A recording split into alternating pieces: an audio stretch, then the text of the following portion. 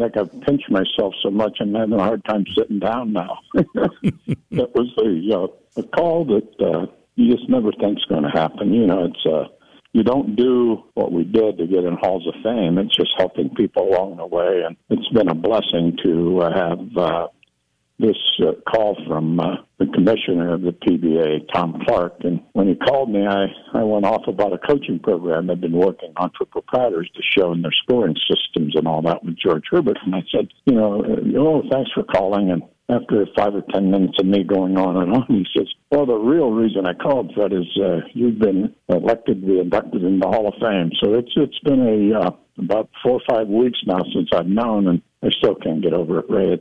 It's a blessing. Well, you go back to the beginning, folks, when the PBA was formed by Eddie Elias, by the way, also of Akron.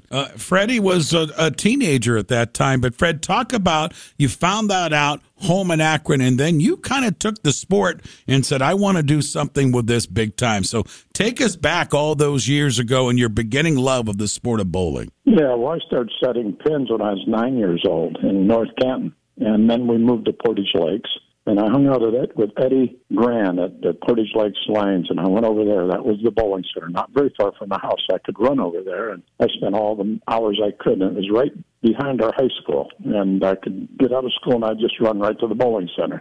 So bowling was my life. I just sort of really enjoyed it. I always had a little saying, Ray, you don't have to be real big to be a good bowler. I'm 5'9" if I stand straight. I was 155 pounds. I loved sport, but I wasn't real tall for basketball. I wasn't real big for football, but bowling became my game.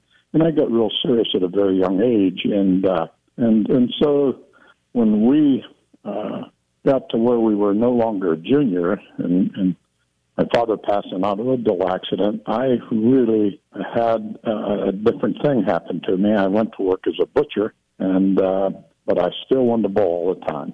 And my coach said, you older people kids have to come back and help the younger kids. So I helped this young man. When his bowling was 12 years old, I was 16, and he shot 300. And in fact, I hadn't had a 300 yet, and he shot 300. But Fred, you took to the coaching real serious, too. You just didn't look at someone's stance and say, do this. You studied sports psychology. You studied biomechanics. You really took this serious. Talk about that angle of your bowling career on how you took this coaching so serious. And it's paid off for not only you, but so many people that were able to be coached by you, including PBA Tour champions. Yeah, I started realizing that first thing that I sort of realized that everybody's different.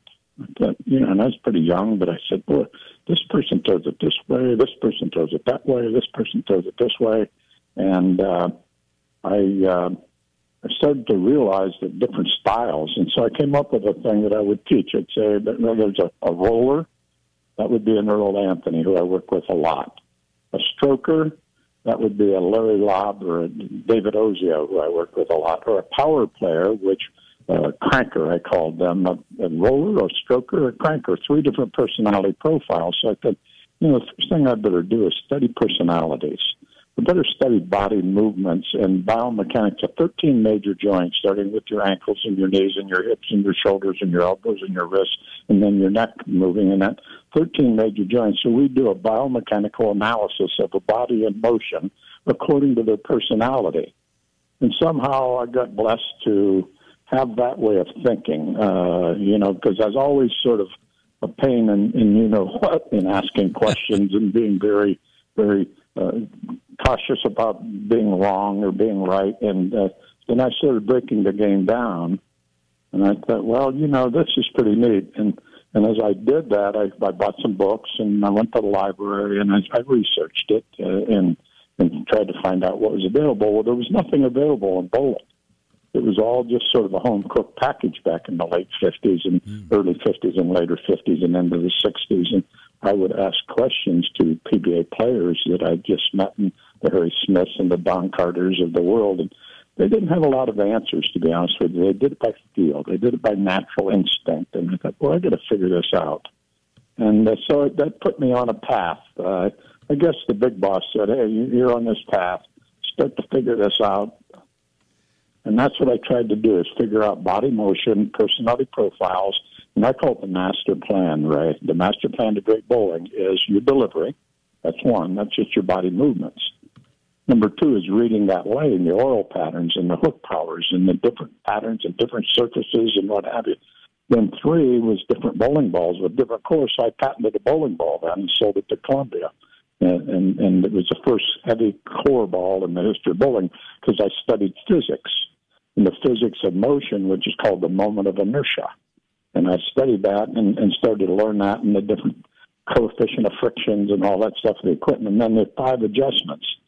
Play different angles, play with different bowling balls, with different lofts and different speeds and different hand actions and rotations to change the shape of the shot to match what's going on out on the lane.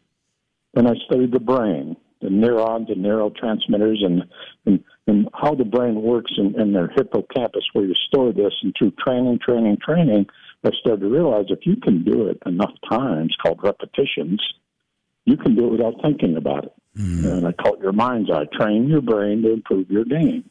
So I developed what I call the master plan to great bowling. Those 5 headers, the delivery, the lane, the equipment, the adjustments, and the brain. And once you have that plan for you, so that's the real trick. We have a lot of information that floats around in sport, and I think in all sports. Golf's the same way, I see.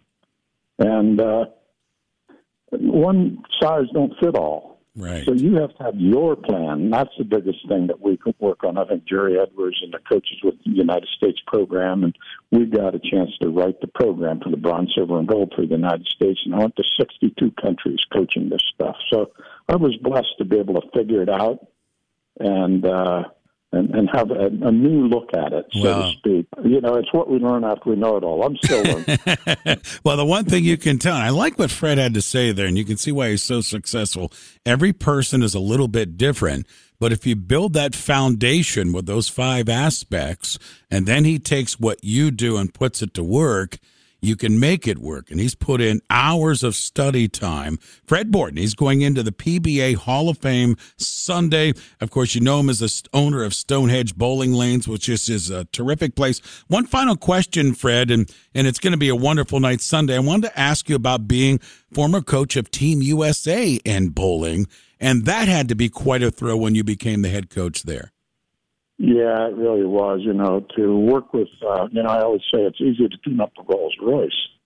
So I got to work with a lot of great players, and some of them 17, 18 years old, and some of them 50. We had qualifications all over the United States, and they'd make the United States team, 9 men, 9 women. We would meet at the Olympic Training Center. Well, I got to work with 7 different sports psychologists, and I got to work with biomechanists. So I took their knowledge of their science, and I turned it into bowling specific called coaching pedagogy. Coaching pedagogy means that our information is based on science, not Fred Borton's opinion. So when you back it up with science, what's the old saying, Ray? You can't fight with the laws of physics. So I got blessed to be able to United States coach it. It even furthered my yen to want to do a better job for people. To make people have more fun with our sport. And then what we did is I designed the bronze, silver, and gold coaching program for the United States, and we started certifying people. So I certified 3,700 coaches during my tenure, and they're still working with it, and teaching more high school coaches, college coaches, bowling centers, pro shops, people around the world and all over the world. And that's how I went to 62 countries teaching, and some of them 5-6 times. I went all over Australia, New Zealand, China, Japan, Australia, all over. And it was just a thrill to be able to pass this information on and write these books. And we've written 17 books and programs to help people really understand a great sport. We have a lifetime sport. It's a co-ed sport. We have people 100 that bowl, and we have people that throw a ball on a ramp that are 3 years old. So our life just fits everybody, and you don't have to quit doing it like most sports. So it was really a thrill to be the United States coach. I got to shake my fist in Fidel Castro's face, and I didn't turn and look at him. No, I was smarter than that. I didn't want to taunt him.